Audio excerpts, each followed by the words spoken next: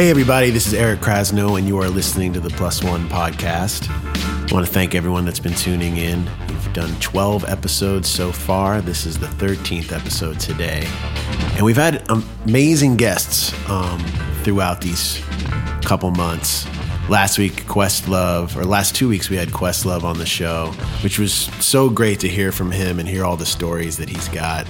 He's been a part of so many great albums and so many great bands and tours. So I want to thank Questlove for being on the show once again. And this week I have one of my best friends on the show who also is one of my favorite musicians. We've been working together since we were teenagers. So, pretty much most of my life. And when I met Adam, he was already writing songs, producing, arranging. So it was one of those things where meeting him was just so crucial in my development and watching how he worked and being around his family. His mom and dad are both drummers. And I remember going to their house, as a young teenager and just seeing how musical their household was. They would jam together. They would write songs together. They'd sing harmonies together. So it was just really inspiring to be around him. He showed me a lot of albums and a lot of bands that I didn't know about prior to knowing Adam. And through the years, we've just had so many incredible musical highlights on stage together and just being together. I got to watch him play with Average White Band, opening for Tower of Power when we were like 18 years old, which was just nuts to someone at that age who idolized these bands. And he always supported what I did with Soul Live, and I always supported what he did with his musical endeavors. And then obviously Lettuce being the collective that he and I had been a part of for many, many years. And now, they're still on the road. I do not travel with them on the road, but I feel very much a part of that family. We've also produced a lot of records together. Adam has been programming and making beats since before I even knew him and was always so creative in the studio. He can play keys, he can play bass, he can play a little guitar. And, his dad also is a multi-instrumentalist and was always multi-tracking songs. And so he definitely got a lot of that from his dad. But I learned a lot from him in the studio, especially when it came to creating parts for each instrument, and all those parts having its rhythmic place. He's obviously a drummer, so he's thinking rhythmically, but he also has a great knowledge of harmony and melody. And I was always kind of into the technical stuff, the console and learning the different programs that we were using and the different methods of recording. So the match works really well when we're in the studio together. Before we start the episode, I want to mention a couple things that Adam and I have both been involved in. We were both part of a concert that took place online called Justice Comes Alive. You can see more about this at justicecomesalive.com, but tons of great artists submitted their own performances, and it also featured talks between different artists. And I spoke with Nigel Hall, who also spoke with Patrice Rushen and Gary Bartz and a bunch of different musicians.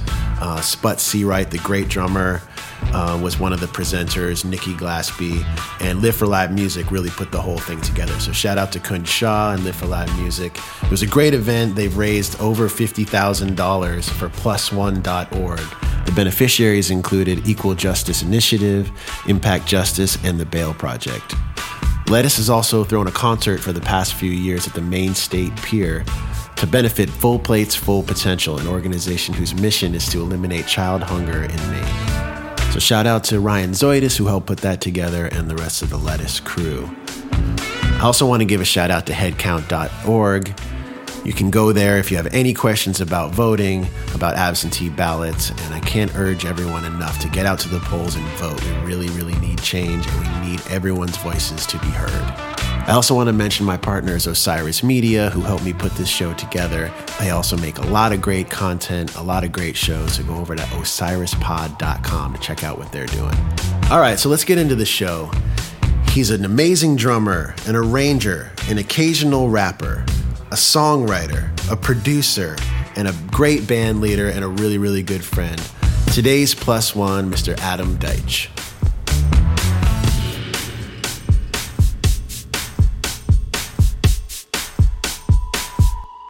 Did I ever tell you the story about Chris Dave when he called me? He called me one time. We had just done that tour with Michelle, and he called me, and I'm in the studio in that old place we had in Hell's Kitchen.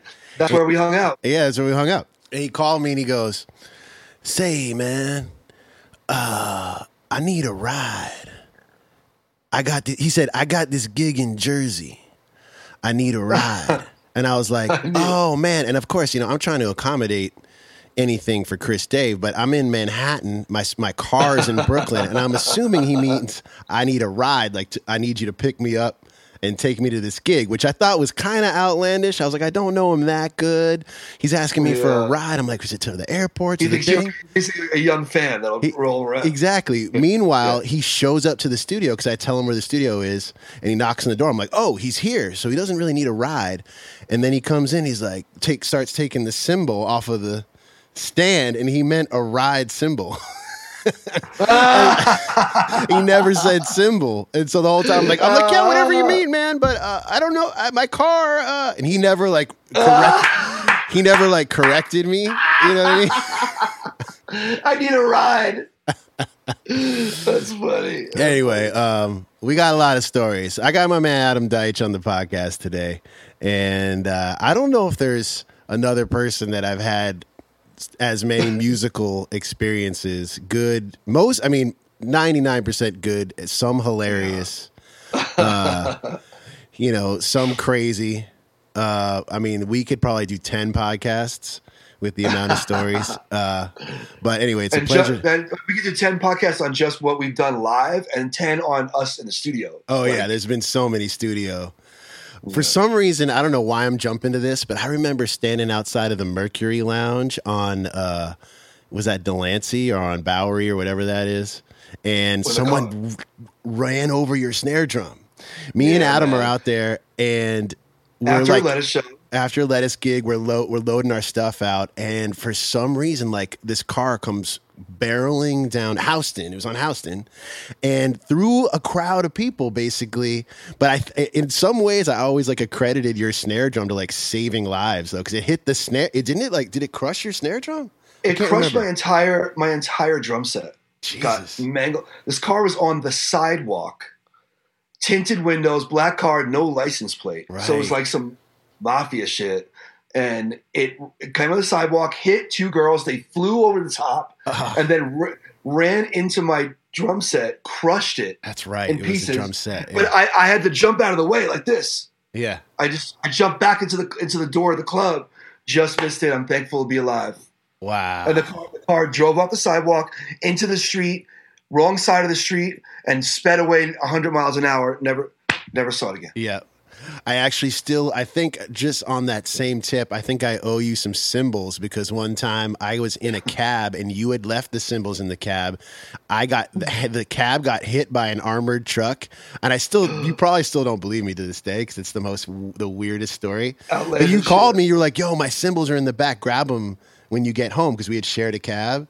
And on the way home, an armored truck literally hit the cab, and I jumped out of the cab and just started running to get another cab. And I remember the next day you were like, what happened to my cymbals? I'm like, oh shit, your cymbals are in there. I was like, oh man, but an armored truck hit the cab. You're like, yeah, right. I swear to God, to this day, that did happen. I remember we moved into the 45th Street studio, or whatever, the 40th Street studio, and there was cymbals there. There was like a stack of old, weird, messed up cymbals, and we used them on everything. Right. And they disappeared. So that made up for it. Yeah, karma. The karma always evens itself out, I suppose. Mm-hmm. But one of the things that I try to explain to people about you and about your family, those of you that don't know, Adam's parents are both drummers, both exceptional musicians, and thank you. Visiting your house as a kid changed my entire life. I just remember coming to your house for dinner, and for the first time, and this is me as a teenager, and of course I love my family and love my parents and a lot of music in my house, but to come over to your house and your parents are like playing Earth, Wind and Fire, Tower of Power, James Brown, your mom's like dancing, cooking, your dad's like drumming on my head and singing the horn parts, and then we like have this great dinner, we go downstairs and start jamming.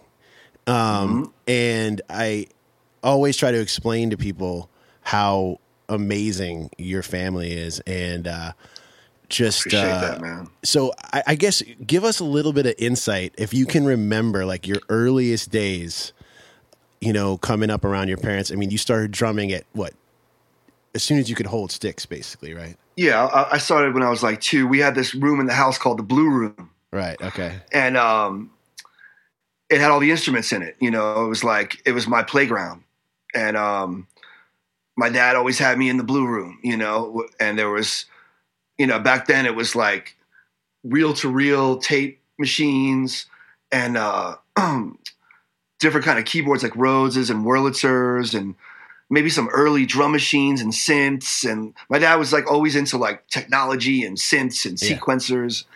So like, you know, and there was, of course, drums was the number one thing, you know, and that was my playroom. And to this day, you know, if you look around this room, that's exactly, what I consider, my safe place, like where I could create and for the first time in my life out here in Colorado, I have a space like this where I have 2 drum sets set up, and I have some keyboards and my laptop. It's not like state of the art at all, but it sounds good in here and I can do what I need to do. And, like my parents were just, really into the music thing. My mom is a really great funk drummer and super pocket. Like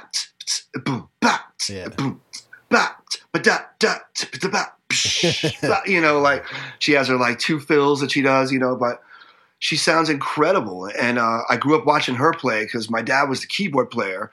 He loved her so much that he wanted to start a band with her even before he could play keyboards.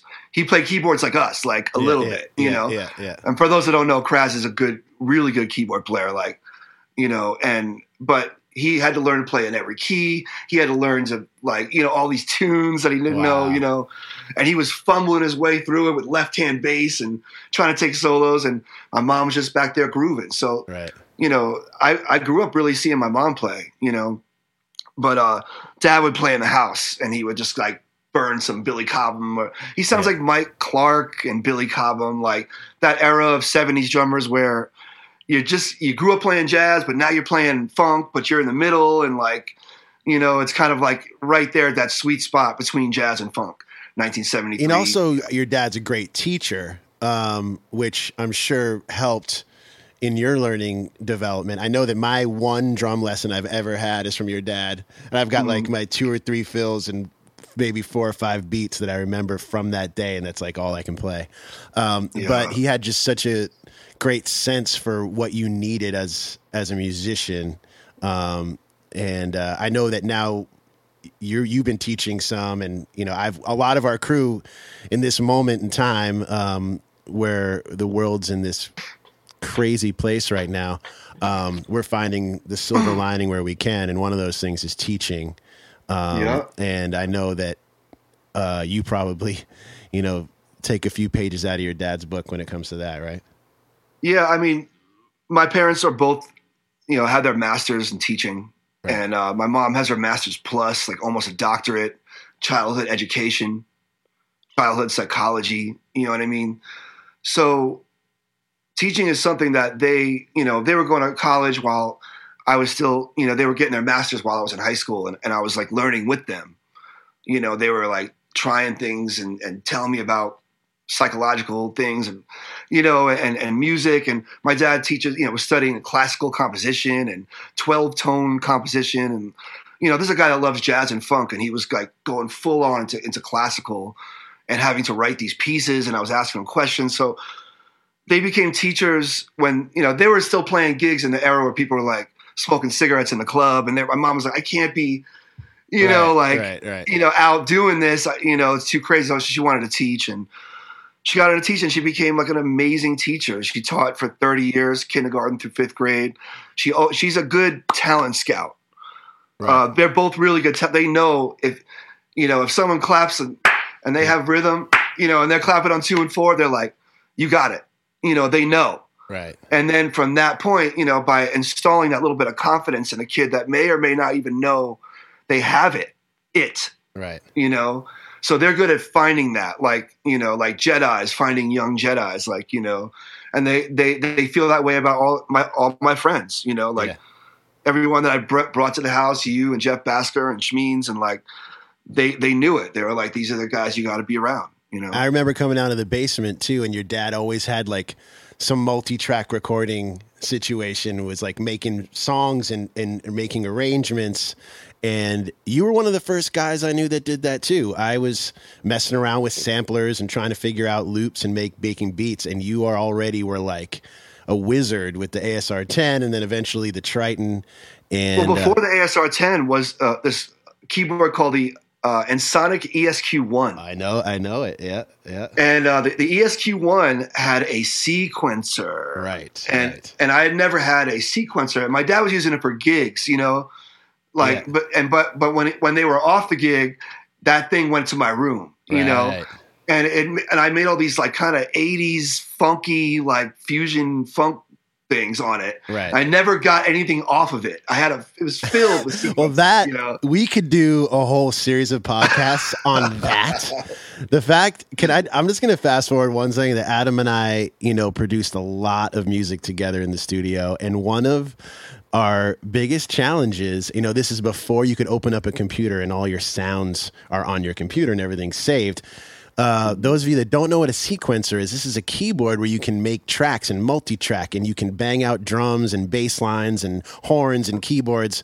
A lot of the lettuce music that you hear is born on that machine. That machine has evolved now into our computers. But when when Adam and I started, it was ASR 10, the Triton keyboard. We had a lot. We messed around with the motif. We messed around. I had an MPC for years, and we used to always have like some contraption of like plugging one thing into another thing and counting off, and one person pressing play while someone else presses play on something else and records something else, just to multi-track these beats so you could hear all of these instruments on their own. And I just remember so many times like we'd work on a beat for like 2 days and samples, and someone would kick a chord out and we'd lose everything. I remember one time we were working on something with Dwele and I was like walking out the door to go get zip discs. These were these discs where you would save our beats and our samples, and some maintenance guy walked in the door, shut the power off so he could fix something and shut it back on. And I literally was crying. And I walked outside and he was like, "What?" And I was like, "You have no idea what you just did. Have no idea." Luckily nowadays, like we all have shit on our computers, backups and backups, and it's all become a bit easier. But anyway, I owe you for getting me off of only composing on keyboards and actually getting to use computers as a musical tool. Well, the thing was that I fought that for a while, and one day you tried like 10 times, but like finally the 10th time you were like, sit down. Kraz is the best teacher. Like, he knows so many stuff, so many like technological things that a lot of people don't know. And he's always been ahead of the game with that.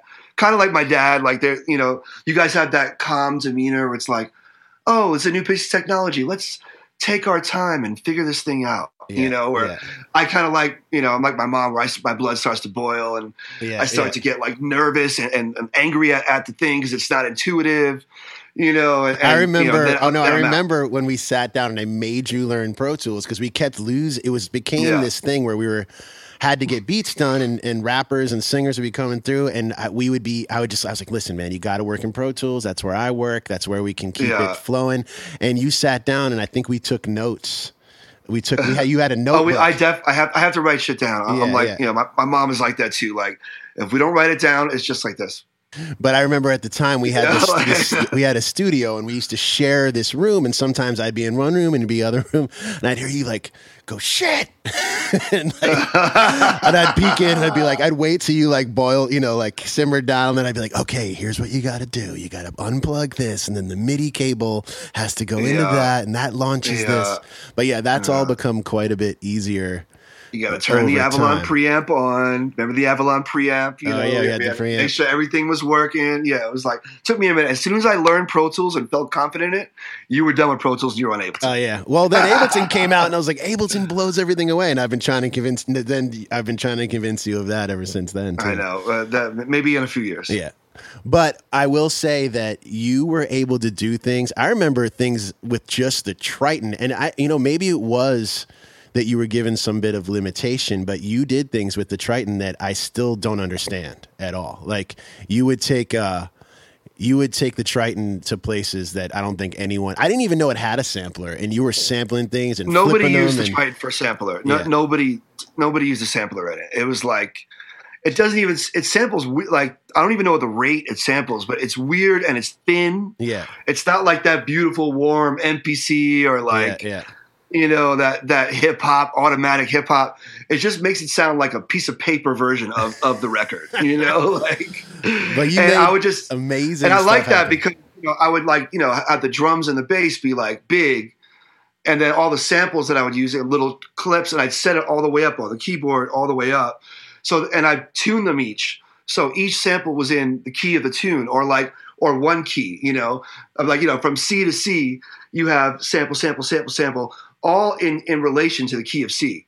And then from the next C to C, you have them all in the tune to F, right? F right. minor. And then but between all those, and you have some drums over here, you have samples over here. It's like a really good creative flow that I still haven't done since then. That I having the full keyboard setup of all samples and drums. Well, next time we get together, I'm going to show you how to do that in Ableton, because that's like a thing you can do in Ableton. That's why I love Ableton so much, is that you can make it work like an old school sampler if you want it to. Right. But it was always like, Borum's is always slow. It's like, it's like, it's never like, well, you got to set it. You got to set it. So yeah, a lot of the times when we were in the studio together, it was all about setting up the kick and setting up.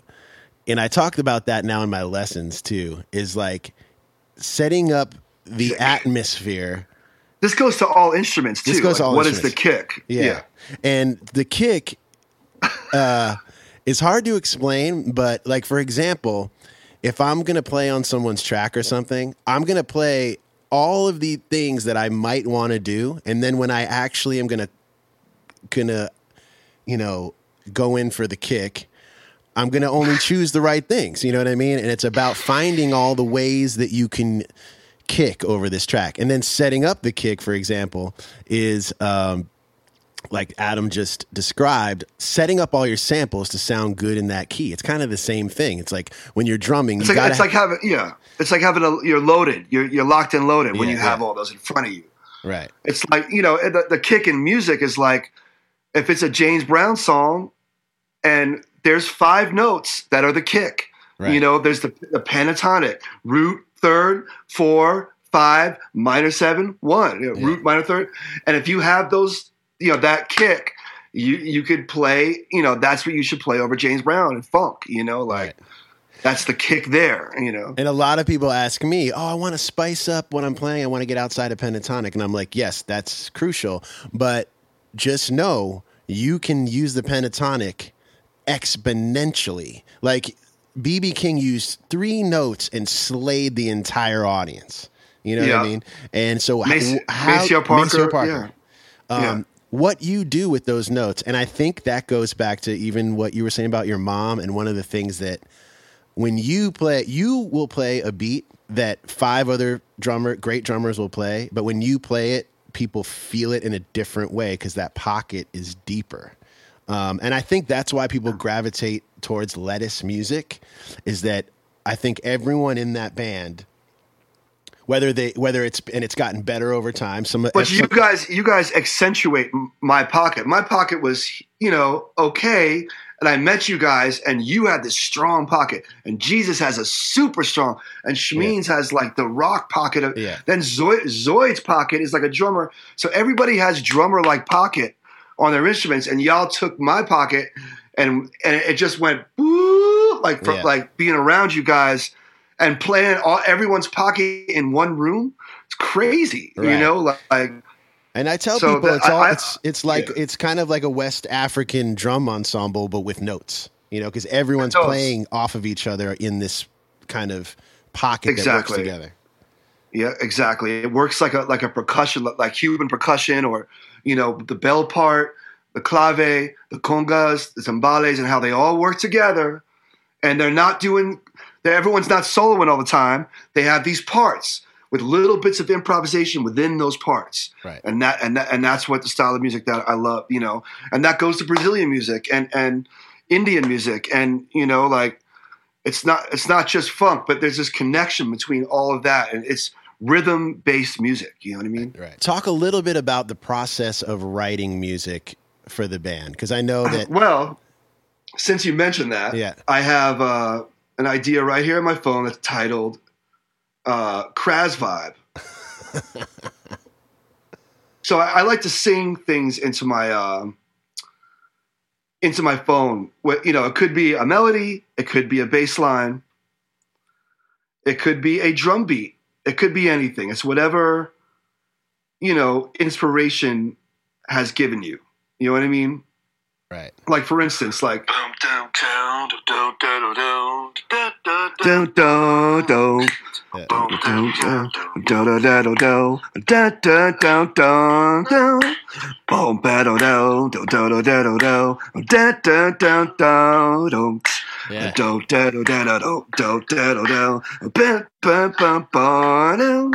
like it's like a nice, like kind of Zeppelin-y funky riff, Yeah. Now it's like, man, I gotta get this to Kraz, like boom, boom, boom, Woo! That's could be a joint. So it's like once you have it there on your phone, and it lives, it's a thing, Yeah. And it's like an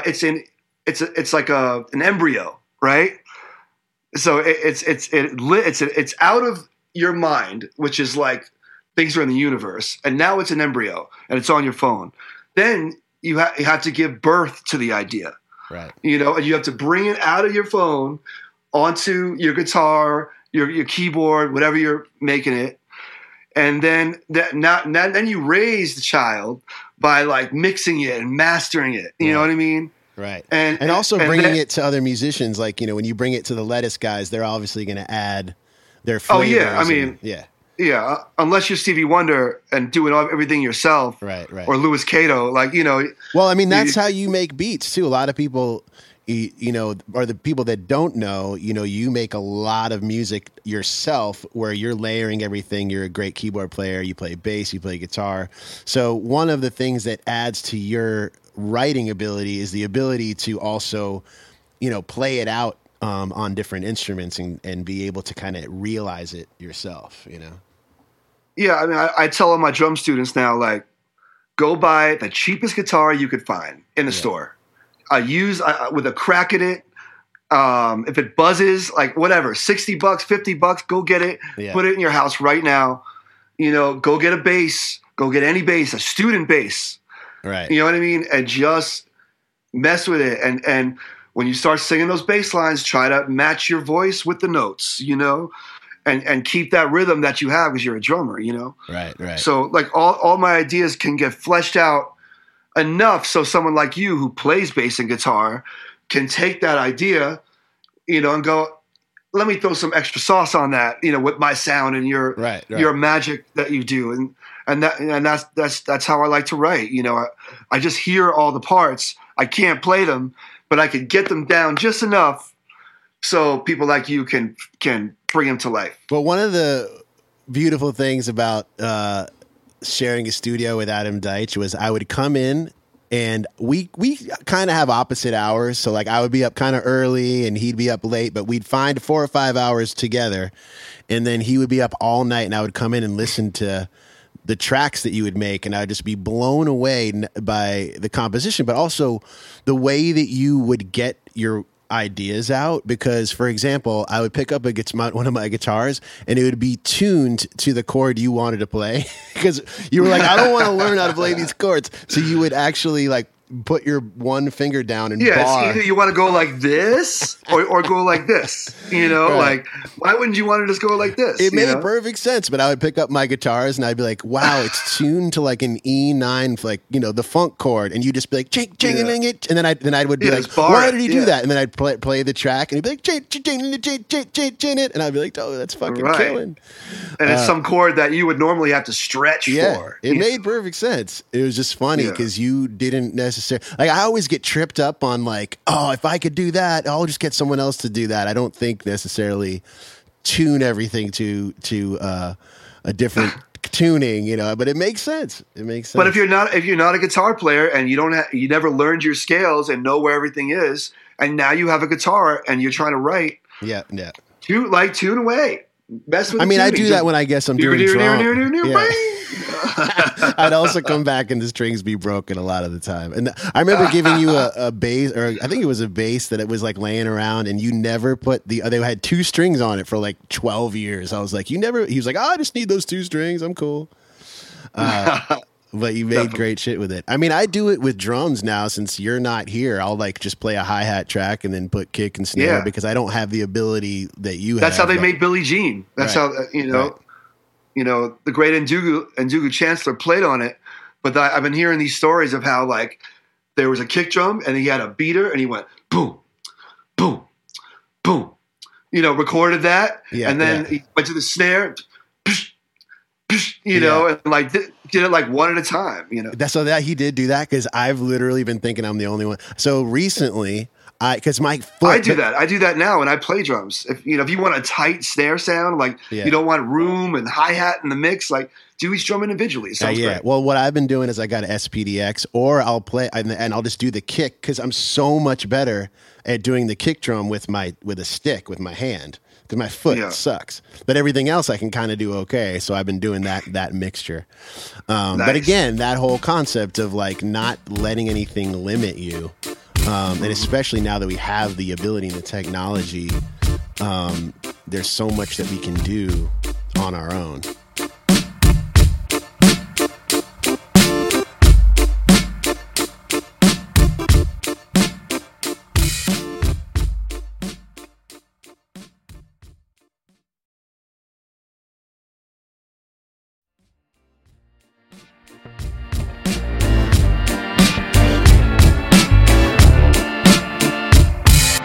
So I want to rewind just a little bit because you and I have known each other since high school, and when I first met Adam, he was showing me Tower Power, Earth, Wind, and Fire. These were things that I dabbled with, but I was a kid that came from the Stones and the Grateful Dead, and I was like deep into this other music. But I had been introduced to Herbie Hancock, James Brown was what changed my whole world up. And I was like, okay, wait, the funk. Because I remember hearing Fish and seeing all these people every time they would get to a funk section, right? The kids would go wild. And I remember being like, oh, if they had only heard James Brown's version of this. I was like, have these people heard that? And so then, I was starting to really get deeper into like Herbie and Thrust and Flood and that stuff. And when I met you kind of cracked my head open and really got me into Earth, Wind, and Fire, Tower Power, and I got deeper into other realms of funk music. But when Earth, Wind, and Fire, is the greatest. Like they represent African music. Like they always had kalimbas. Right. Like they would open up their records like that, and it would like you'd be like in this dream state. Right. Maurice White, rest in peace. Like, he's kind of like my biggest influence in life. He's a drummer. He's a songwriter. Yeah. He started the band Earth, Wind, and Fire. He kept it together over the years. They did amazing things. And that's I basically am trying to pattern my life after him, you know. But that's why I have a kalimba collection. Right. That's crucial.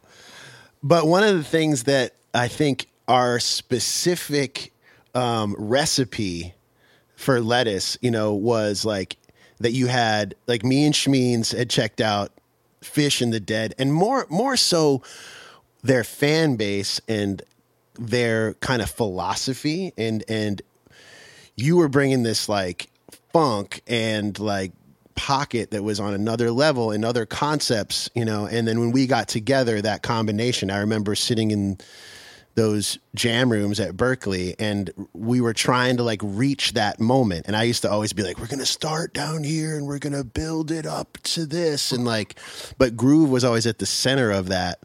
Well, you brought that to us because we didn't understand 9-minute songs, 10, 15-minute jams.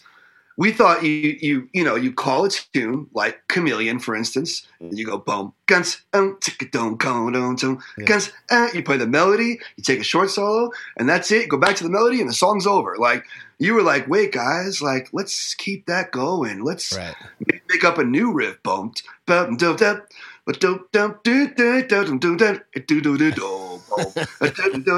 of a sudden we're like, what's going on? Like, it's a new thing. And then you and Jesus would lock in on something, and Schmeens would play a new thing. And like, we would have these 20-minute, half an hour things that you were familiar with from the jam scene or whatever that was. Not to say like, you know, Miles didn't play hour-long sets of one continuous, you know, Miles doesn't get the enough props for being a live improviser and like jamming out for hours. Like he did that. Like, you know, that's, you know, the Grateful Dead knew about that. Like, you know, I mean, the Grateful Dead will tell you right now, they were trying to emulate that. They were giving there were shows that they were both on the same show. Right. Yeah. Right. Like, you know. I mean, they were taking just a different angle, because they were taking like Americana, and they were like they were trying to do these, you know, I mean, they came from bluegrass and like from a different songwriting perspective. But, you know, I think it was more like the philosophy. And for me, it was also just going to see those shows, that it was about that community and how they were excited to see the band take chances. That was the difference for me. It was like, it wasn't necessarily about the music per se. Because I found I didn't listen to the Dead and Fish at that point that much. I was listening to you know, Herbie and Benson and like all that type of stuff. But to me, I always thought that if you infused those things together, there was a fan base out there. Right. You know what I mean? You always believed that we could play the music that we love and have a community like Fish and the Dead. Right. And that was like your vision from the get-go. Like, this could exist. These two things could exist. You know, and to me, that was like, it just didn't even seem possible. Like, when we were 17, 18 years old, I was like, how are the people that like this bluegrassy, jammy, like, you know, coming from Americana, coming from rock and roll kind of thing, going to embrace, you know, this music that we listen to, like this Herbie, this funk, this Tower Power, you know, I just didn't understand how it could be possible. And you were like, watch, you'll see. You were always so confident about it. You know? Well, it's because I would go to those shows, and when they would drop into something that was like that, the crowd would go nuts. It was like their favorite part of the show.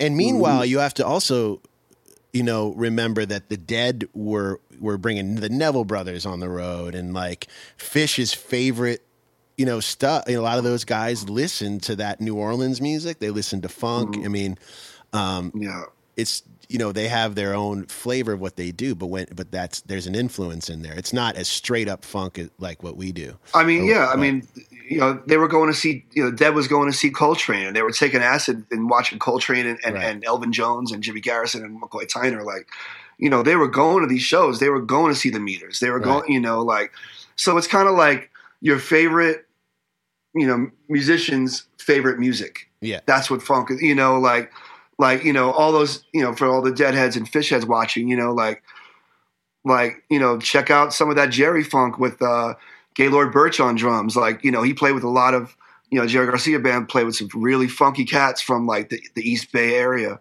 Oakland stuff, you know. So you know, it's more of a marriage than people think it is. And it's not as separate as I thought it was as a teenager or a young in my 20s.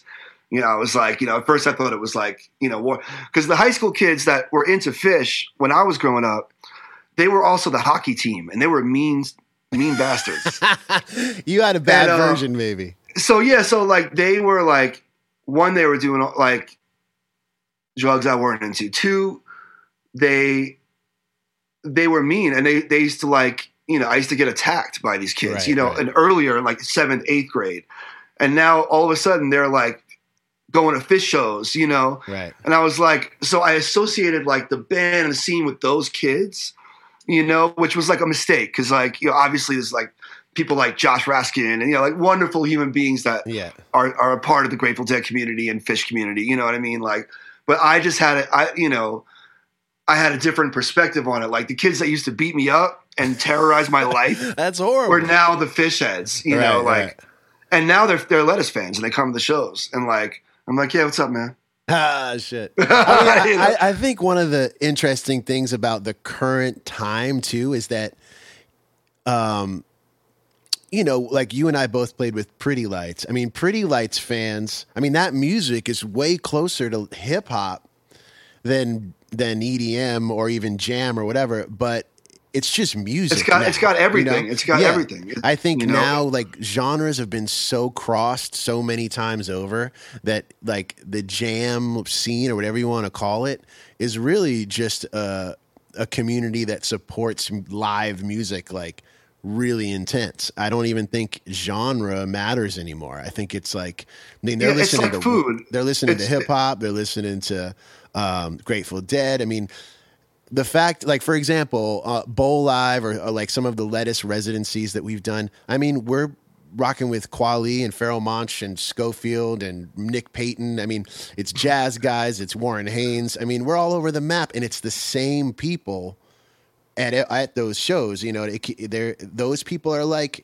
me and you. Like, we're open to most types of music. Of course, we're funk heads at the core. But, you know, I listen to everything. Music at a high level is undeniable. Right. Whether it's, you know, it doesn't matter what it is, you know, and if it's done at a high level, I want to see it, you know, and I want to be a part of it. And someone that's completely dedicated to their craft, you know, like, you know, I'm into it as long as the person has put the time in and really worked on their concept. Right. I also want to go back to a moment in time that in your development, you were, I think, 18 years old and got a call to go play with one of the bands that's on our list as one of our main one of the bands that we were covering. Yes.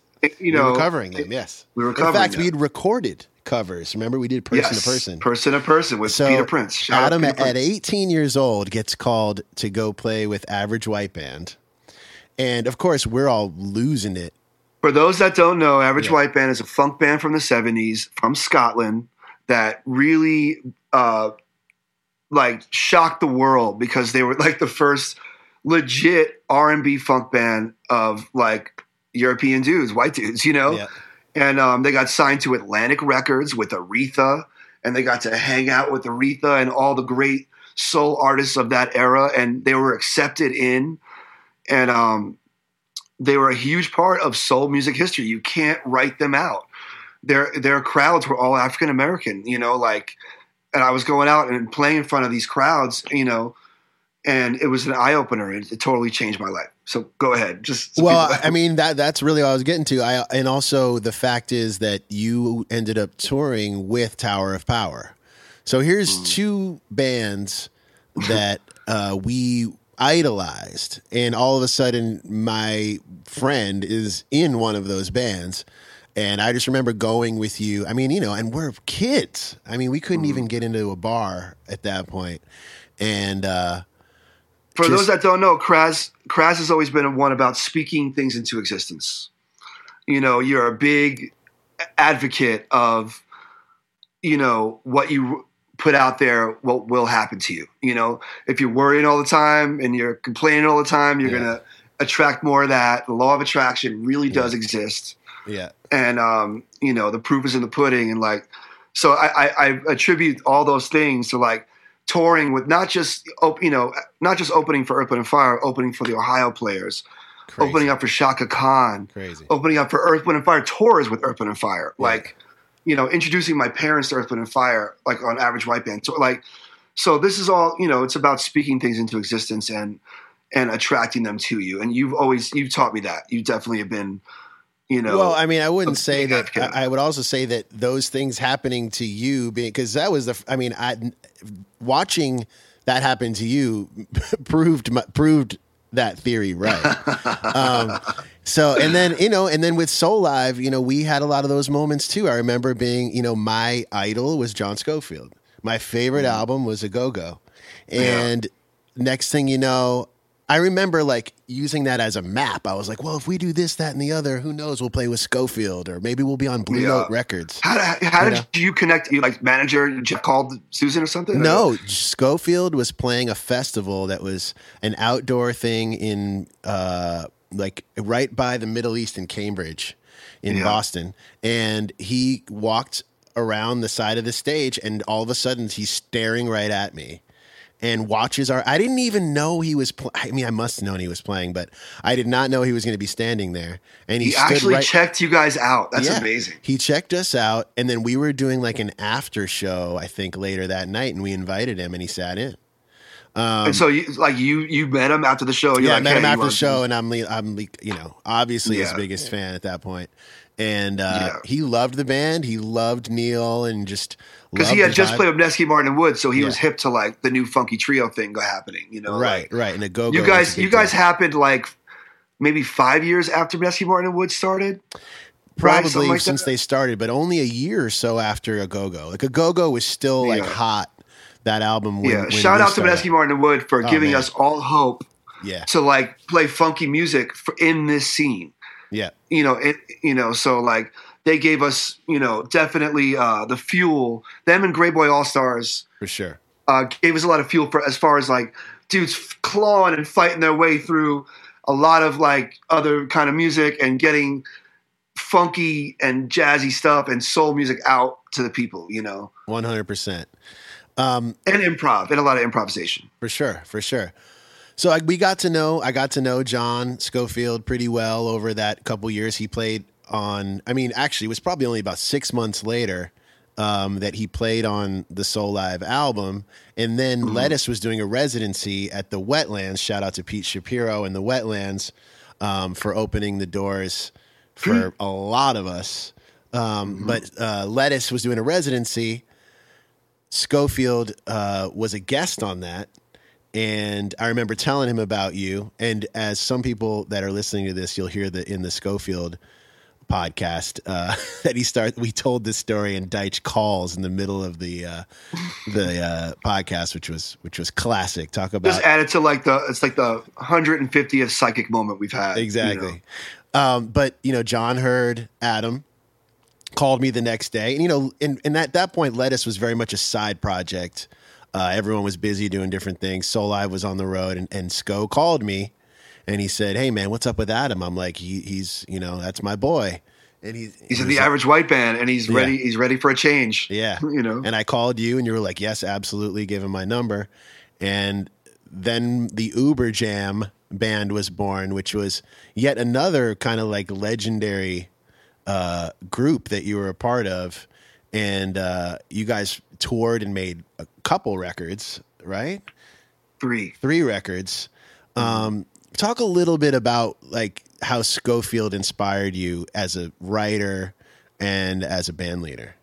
He's hilarious, man. Yeah, he's like one of the funniest people ever. Like being around him was so fun, like for all the because he does that thing in Europe where like you play a gig, you wake up at 5 a.m, you're in the lobby by 6. You're out. You're in the airport by 7. You know what I mean? So every day, we were playing a gig. I would go out and try to see Europe and try to enjoy myself a little bit and have 2 hours of sleep. And every day, I'd be so tired in the airport.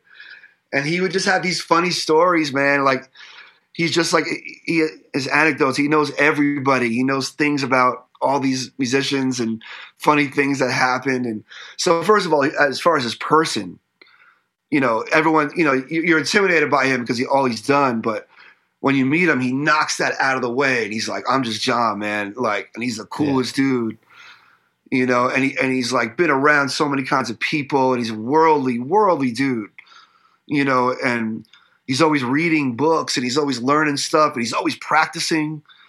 He takes sound checks so seriously, as far as an improvisational writing thing, let's write. Like every song we wrote was sound check, right. Like a jam and he would he would barely even he would have a little bit of a vibe or a little bit of a bass line or a little something, and we'd let us create, so he's a great band leader. Like he allows people to grow. It's cliche to say that, but he's like the best band leader, know? And, I agree. And he's one of those people that evolves consistently. I mean, he's been around, he's been doing it for over 40 years, and he's still evolving and pushing himself. Every album he makes is different. He changes up the concept. He's always writing. He's always pushing his body himself. of work is mad inspirational. It's insane. Yeah, his body of work is crazy inspirational. He's got a stack of records, Yeah. That's all I'll say John Scofield on him. Then he has another bigger stack with everything he's played on. Right. So that to me is gangster. That to me is what I look up to. Right. You know what I mean? Like, I want to play on records every day. Like anyone out there watching, if you're making quality music and you need a drummer, you need a drum track, I got everything set up over here. Yeah. I got 2 kits. I got the old school kit and I got the new school trappy modern kit. Yeah, so I just want to play on records, man. I want that's what I consider being rich is when all is said and done, you have a stack of records and you're like, this is my legacy. Right. You know what I mean?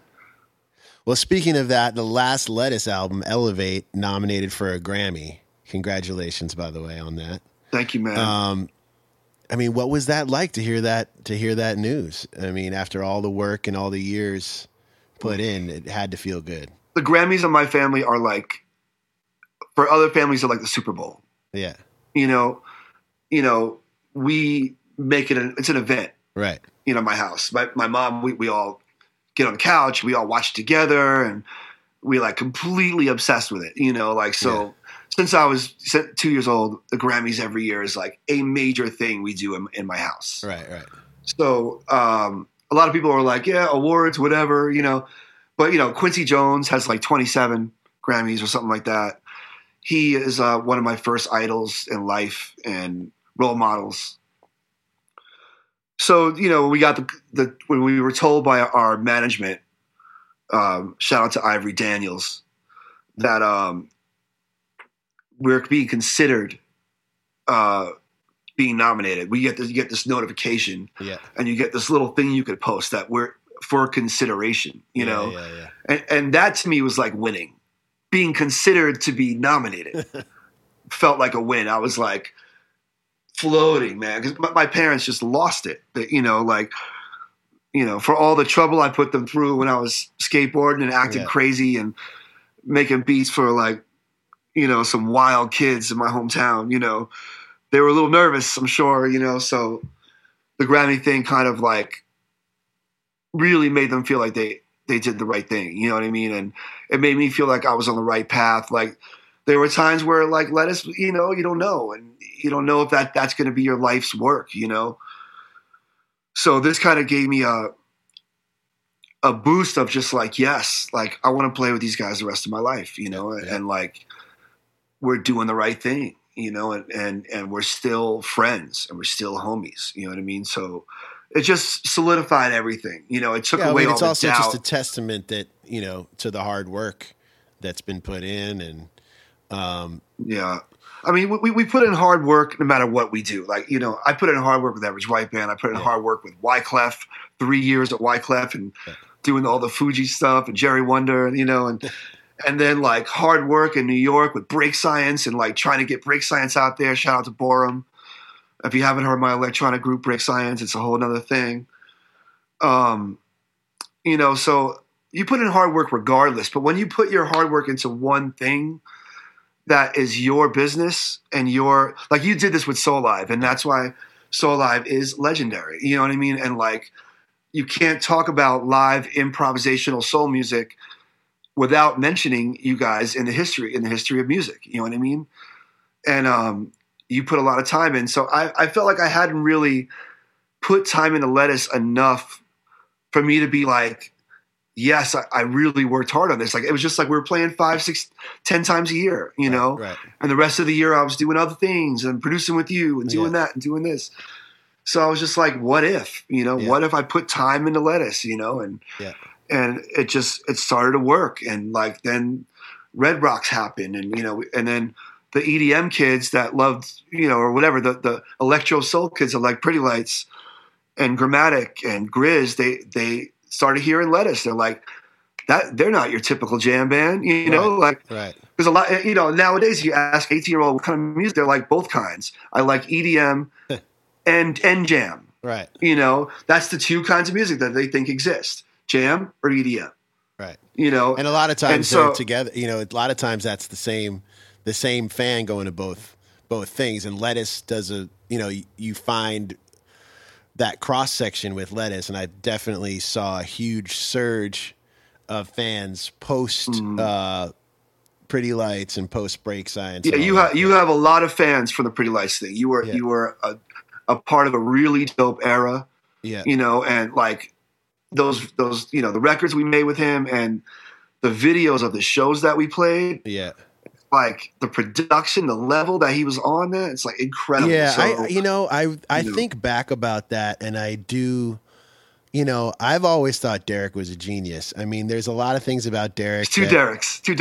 Yeah, it was funny that the same summer I was touring with Derek Trucks and Derek Pretty Lights, and there was actually a couple of times, I don't know if I told you this, but where I'd have text conversations with one, and you didn't not know realizing, and it would be kind of the same conversation anyway. I'm like, oh, that answer kind of worked for either, but obviously two very different crowds, but two geniuses though in what they do. But I remember specifically there was the Telluride show, and where we that show, amazing. I think it was the second night or whatever, but you know, the Pretty Lights live band, for you guys that don't know, we really blended, you know, electronic and a full live band, and at Red Rocks we had strings, but this particular show in Telluride was kind of after we had hit a certain stride where all of a sudden we were full band improvising, but also with Pretty Lights and Derek and with tracks. So the tracks would that come had never in. really been done like that. I'm sorry, like not with full improv like that. Yeah, not like that, and not where the track ends and there may be one little bit of synth going, and we're playing to a click track, but we're all trying to create in this like electronic futuristic style. So it's not like we're playing all our hot jazz funk licks over it. It's like we're focused on like that future electronic hip hop thing, and we're trying to create from there. Yeah. And like what's allowed in that spectrum, like, okay, like some surf guitar, like, Western guitar sounds and Wu-Tang sounding guitar sounds and like hip hop drums, and like it was just an era. I had done it with Break Science like before I had heard of Pretty Lights, but only with another person. I'd never done like full band with tracks, end production. It's like, but the next level of the whole thing that happened in Telluride too, to me, was also you've got lasers and lights, and I'm in like a spaceship basically, and there's things all happening around me. We're communicating. Grass Mountain, we called it, and I had to like get boosted up on a crane, But there was like this communication happening between us, which a lot of people don't know. We all had our own microphones, and we all had headpieces or in-ears. We're talking to each other. And that initially was to go from track to track. And as it evolved, it started being like, okay, no more set list. Here comes this hi-hat, Deitch, play this type of groove. Kraz come in with a chord, and I'd be like, okay, guys, it's C sharp minor, because he wouldn't know the chord. And then and we would all communicate in this way, and it came together in this way for that show where our sound guy, shout out to Phil, shout out to Laser Shark, Greg. Shout out to Derek for assembling this team.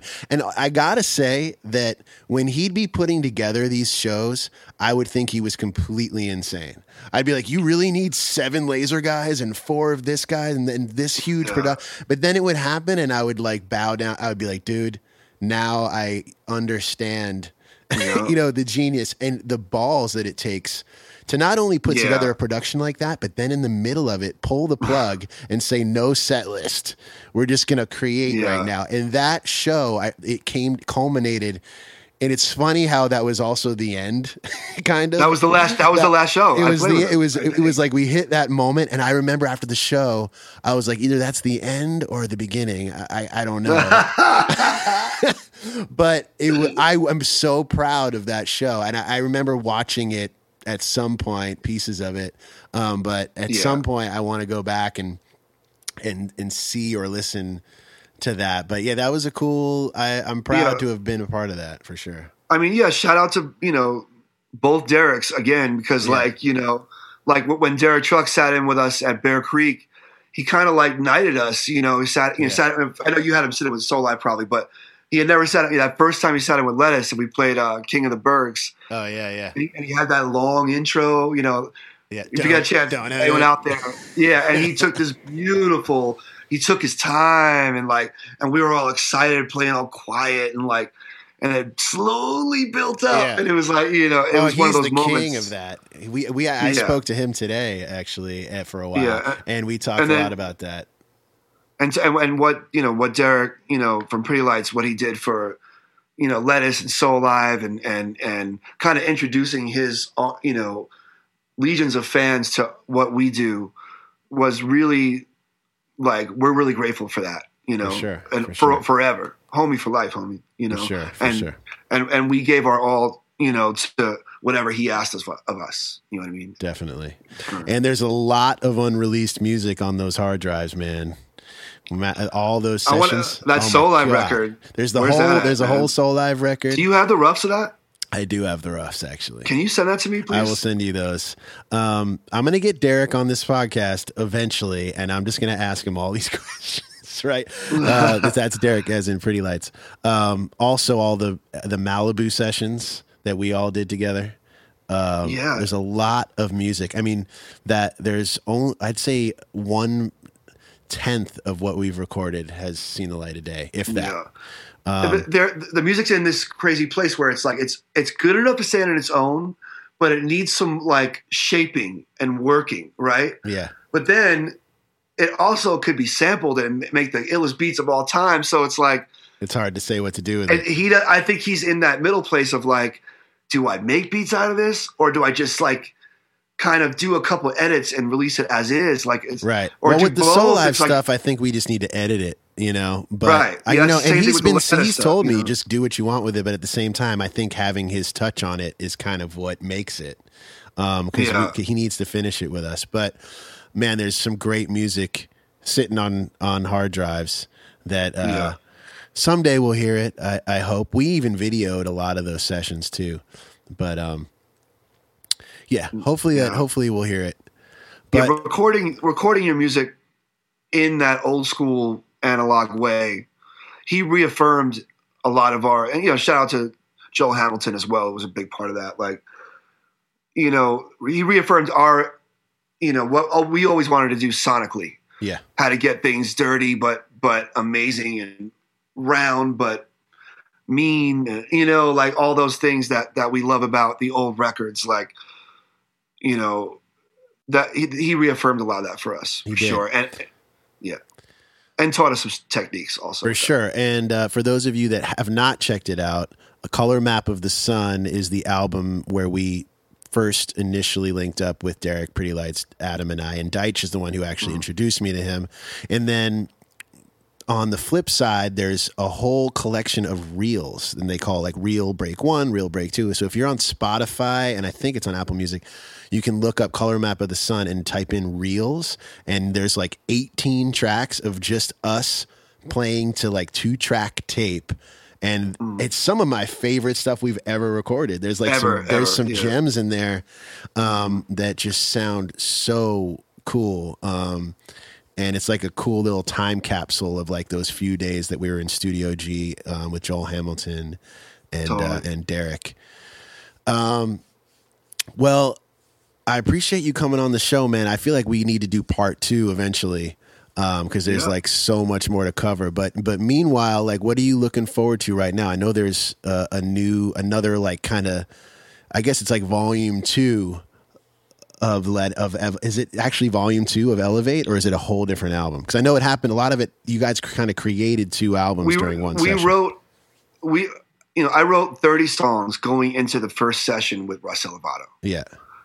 The guys had written 20 other ones. Plus we had like 5 improv joints. So we were really prepared to go in the studio with Russ, Yeah. So we're thinking, he's thinking we're going to go in there and record 10 tunes. We recorded 30. Right. So Resonate is, we picked what we wanted to be first for Elevate. Yeah. And Resonate is from those same sessions. Ah, dope. And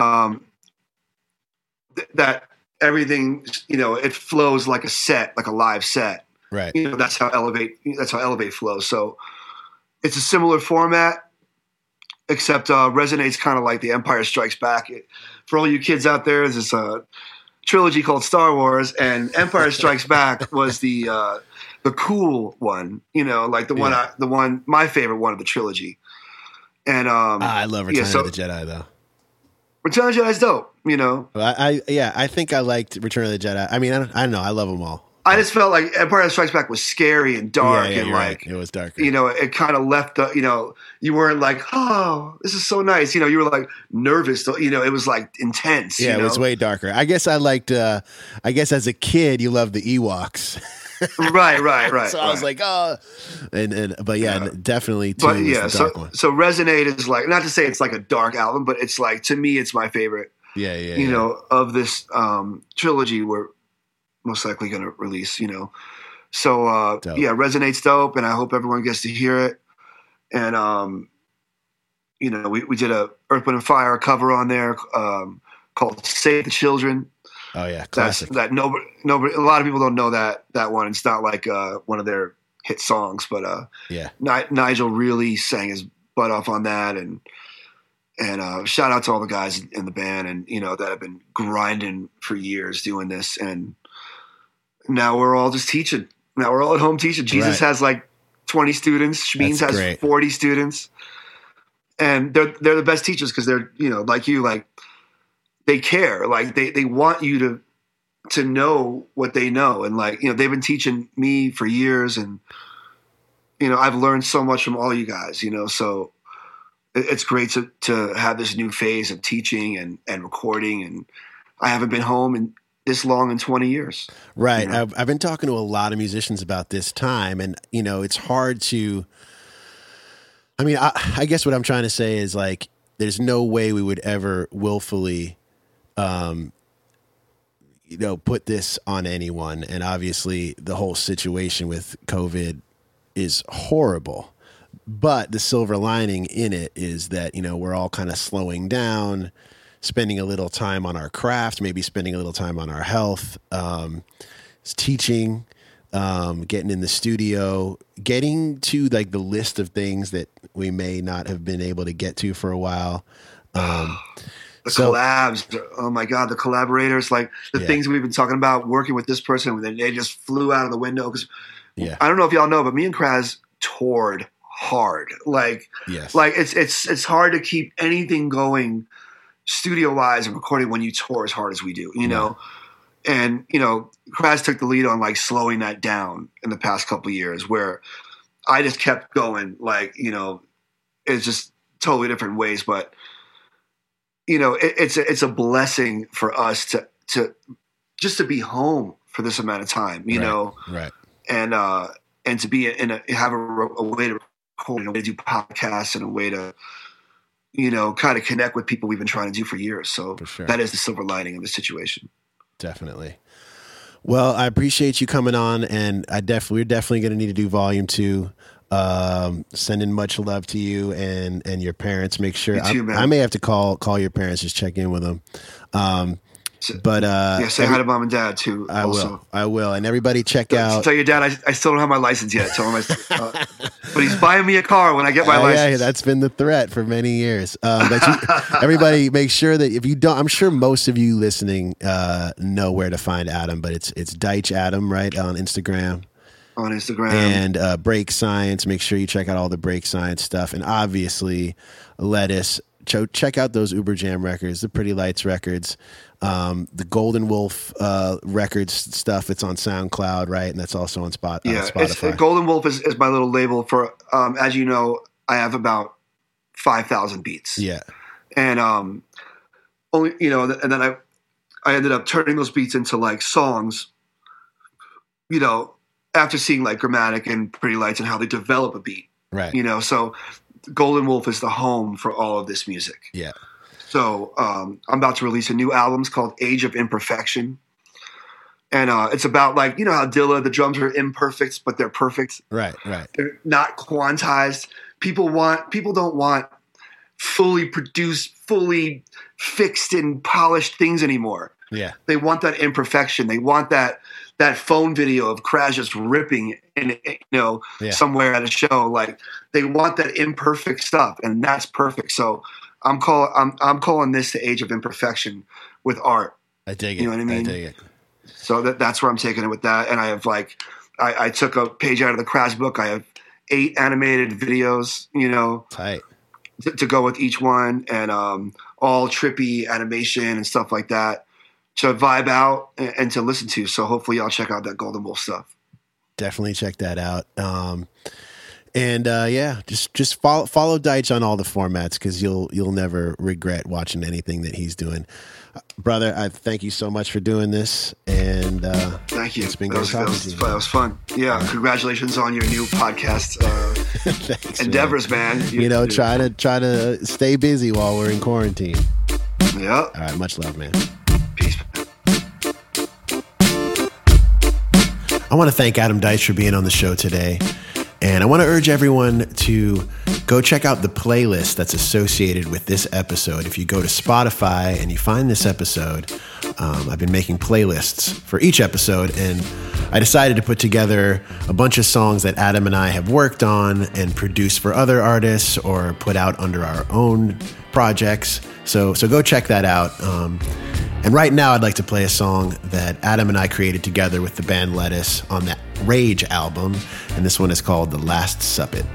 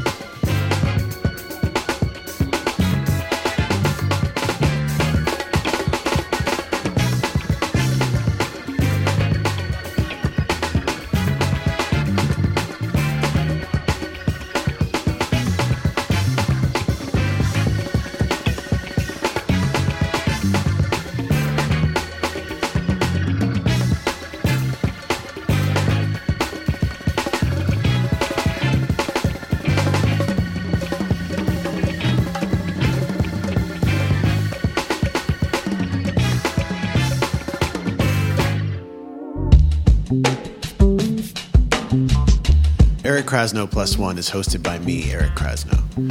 Executive producers are RJB and Christina Collins. Audio production by Matt Dwyer. Produced by myself and Ben Baruch of 1111 Group. All original music is by me, and most of which are instrumentals from my album, Telescope, under the artist name Kraz. This podcast is presented by Osiris Media. If you'd like to get in touch with us, email krazplus1@gmail.com. That's KRAZPLUSONE@gmail.com. Send me some questions. Maybe I'll answer them on air. Send me suggestions of other guests you'd like to hear on the show. Thanks again for tuning in. See you next time.